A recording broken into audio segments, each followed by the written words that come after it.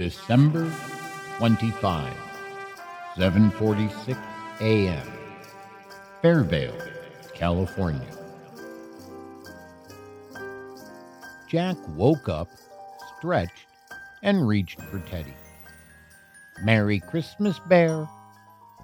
He was surprised to find Teddy was nowhere to be found. He searched under his blanket and then jumped out of bed and looked beneath it. He hunted for him on the floor, on the desk, and behind the computer. He took the briefest moment to admire the growth of the bean plant. It was nearly a foot tall now. And then he took it from the bedside table. He leaned the table forward to see if Teddy had somehow fallen behind it. His bear wasn't there.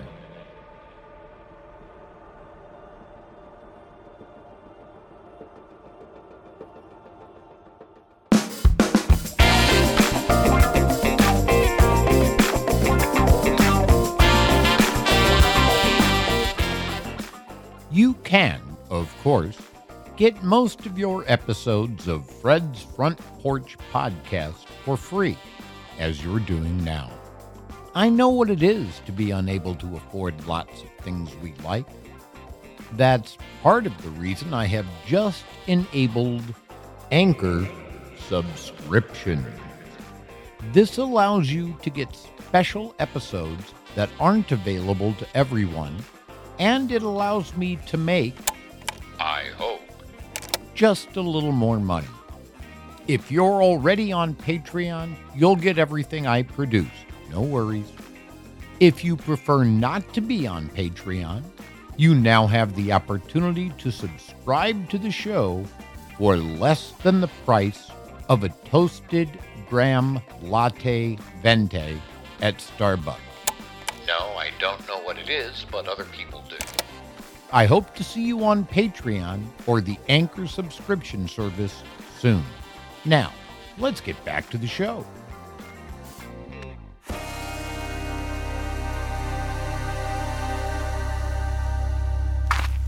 Fred's Front Porch Podcast is made possible by our patron saint, Edith Keeler, our unofficial patron saints, Miss Maudie and Boo Radley, our producers, Hermione Granger and Coralie Day with Scott Knight, the people on the porch, and listeners like you.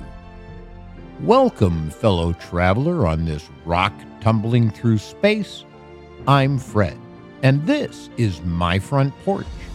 Come on up and sit a while. There are ideas to be discussed on this old set of nicely nailed together boards.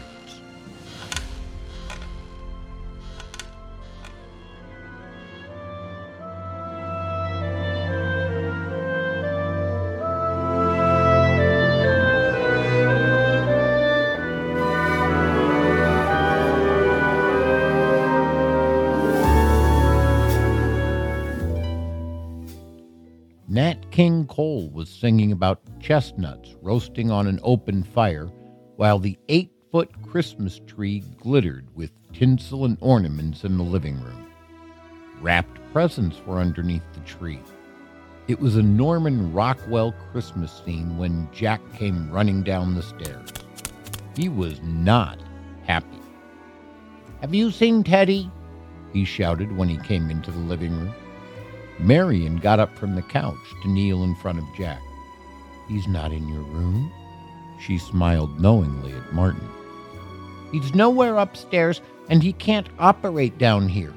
I thought he might have fallen down the stairs, lost his contact with our Bluetooth, and been unable to get back upstairs." "That's logical thinking," said Martin, lighting his pipe. "It doesn't seem likely, though, since I don't see him at the bottom of the steps. Do you?" Jack looked under the staircase, and he became more concerned still. "What could have happened to him?" "Maybe Santa Claus took him back to the North Pole to work on him," said Martin thoughtfully. He puffed his pipe. "Had you considered that possibility?" Jack rolled his eyes. Father, Santa doesn't exist. We've been through this. If you had asked me 3 weeks ago, said Marion, sitting beneath the tree, I would have told you that walking, talking teddy bears don't exist either. I would have been wrong, though, wouldn't I? Teddy's existence doesn't violate the laws of physics, Mother. He's just an extension of what we could already do. He's a simple step forward. If I don't find him, what will happen to him? Tears began to form in Jack's eyes. Well, why don't we open some presents, said Jack's father, and we'll deal with the Teddy problem later. How am I supposed to think about presents when Teddy could be in mortal danger? I don't think someone who isn't actually alive can be in mortal danger. Do you? Martin looked at his son seriously. How do you know he's not alive? He does nearly everything living things do. Living things all share what traits? Martin asked. You know this one. He grows and develops. That's what his AI is all about. He reproduces his traits. That's how he got you out of doing all that work. He can respond to stimuli. He answers nearly every question asked of him. He can adapt to his environment. He uses energy. That's why I charge him every week. He evolves, just not through natural selection. He doesn't breathe. He doesn't ingest food. He doesn't create waste. You sort of left those out, didn't you? Not every form of life does those things, Father. For example, some bacteria can obtain energy through the process of chemosynthesis, using inorganic compounds as a source of energy rather than sunlight. Some organisms, such as plants, can produce their own food through photosynthesis, using energy from the sun to convert water and carbon dioxide into glucose. He still doesn't breathe, though, does he? Life can exist without oxygen. Some microorganisms, such as certain types of bacteria and archaea, can survive and carry out their metabolic processes in the absence of oxygen. These organisms are known as anaerobes, and they can obtain energy through processes other than cellular respiration, such as fermentation or chemosynthesis. So you think Teddy is alive? Asked Marion. He's just a different form of life, Mother. He does everything living things do. And right now, if he's still on, he has to be scared. We have to find him. Martin picked up a present from under the tree. This one is marked, To Jack from Santa. I wonder what it is. Jack looked at his father suspiciously. He took the present and ripped the wrapping paper ingloriously from it. He opened the box and saw Teddy sitting inside. You scared me half to death, Father. It wasn't your father, Jack. Don't you remember what you told me you were dreaming of for Christmas? Children all over the world getting a living teddy bear. We're not that far along, and Teddy can only live upstairs. Turn him on, smart guy, said Martin. Jack frowned and pressed Teddy's nose. The stuffed bear stretched, stood up, and hugged Jack. Merry Christmas, Jack. Tears began to well up in Jack's eyes. He looked at his parents. How did you? I think you said you wanted more Wi-Fi for Christmas. Teddy can work anywhere in the house now and for quite a distance in the yard. Martin was grinning. Jack hugged Martin and Marion together. This is the best Christmas ever. And that's when the pounding on the door came. They heard someone outside shout, FBI, before the door was kicked open. Marion screamed and leapt on top of Jack. Martin dropped his pipe and got to his feet. What the hell? Everyone stay right where you are. said the large, well-dressed man, pointing a gun at Martin.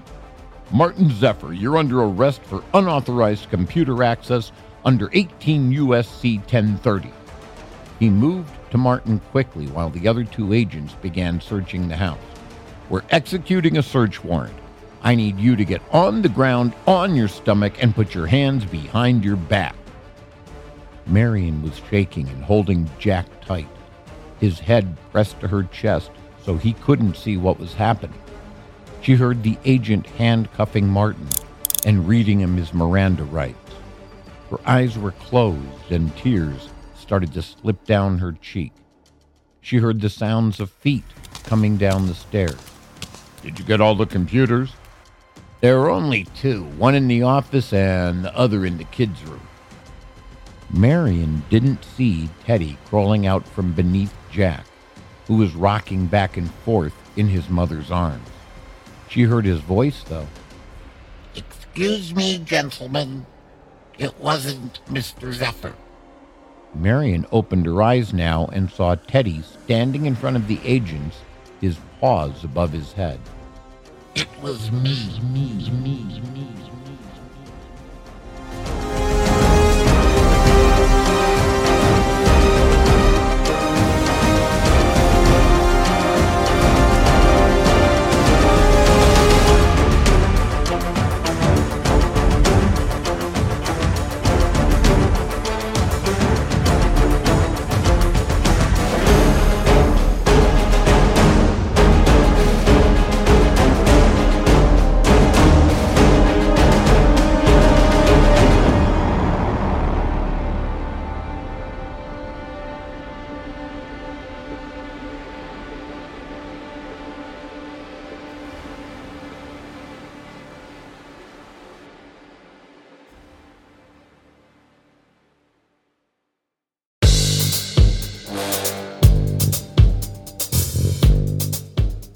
Next week on Fred's Front Porch Podcast.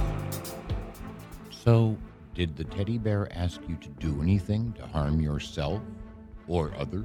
Special Agent Malcolm Zimbalist glared at Donna Northside, the attractive young psychologist sitting behind her desk. "Look, you need to understand this was not a hallucination. I'm telling you what actually happened. He crawled out from the wife's arms, put his paws in the air, and told us he was the hacker."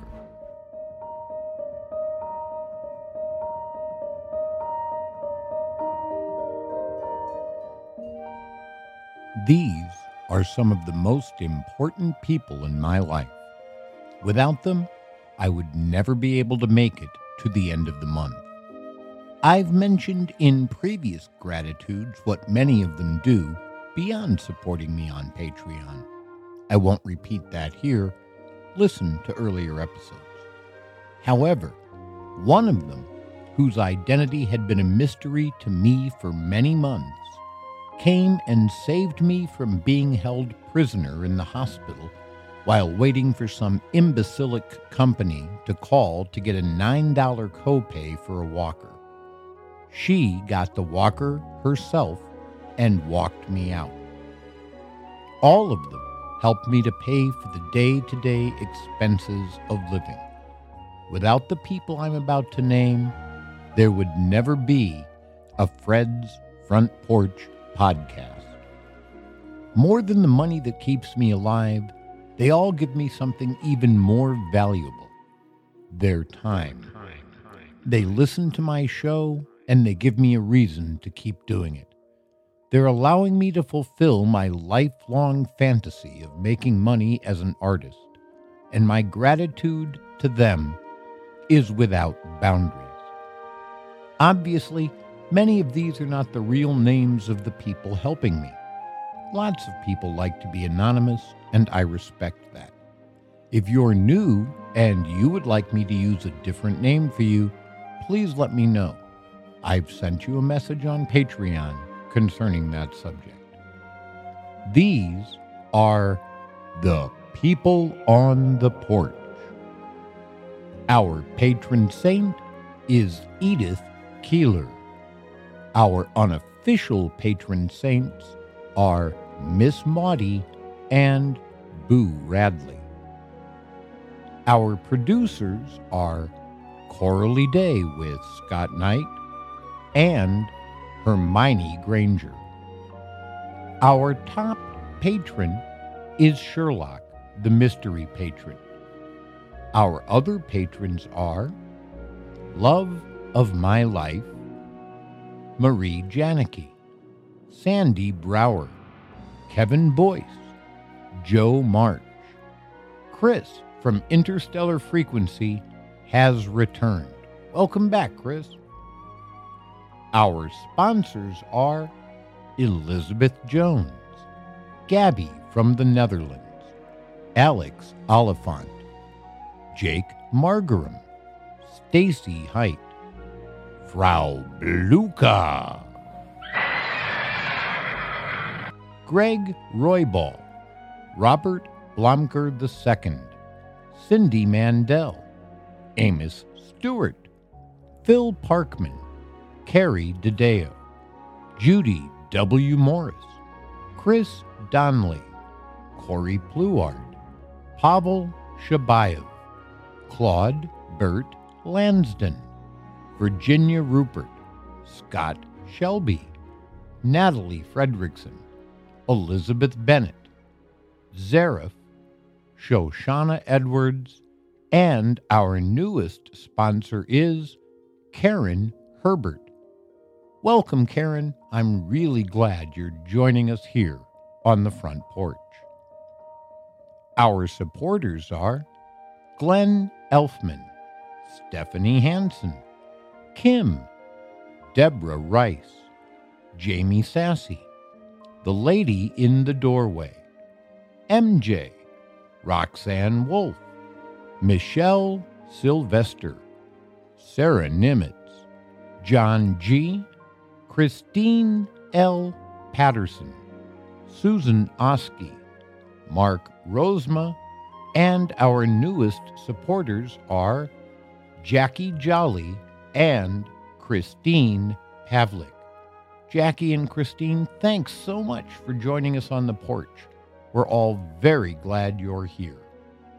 Our first supporter was and is Jareen. Our anchor supporters are Corey and A.A. Milne.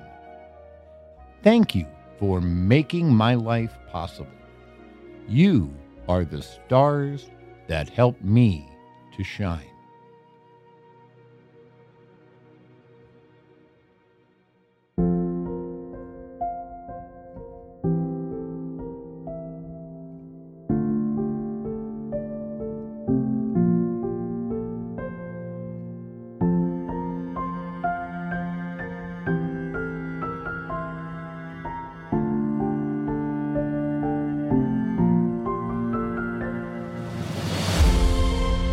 Thanks for letting me share my thoughts and ideas with you. Get your episodes of Fred's Front Porch early and commercial-free on Patreon. And now, check out our new website at fredsporch.info.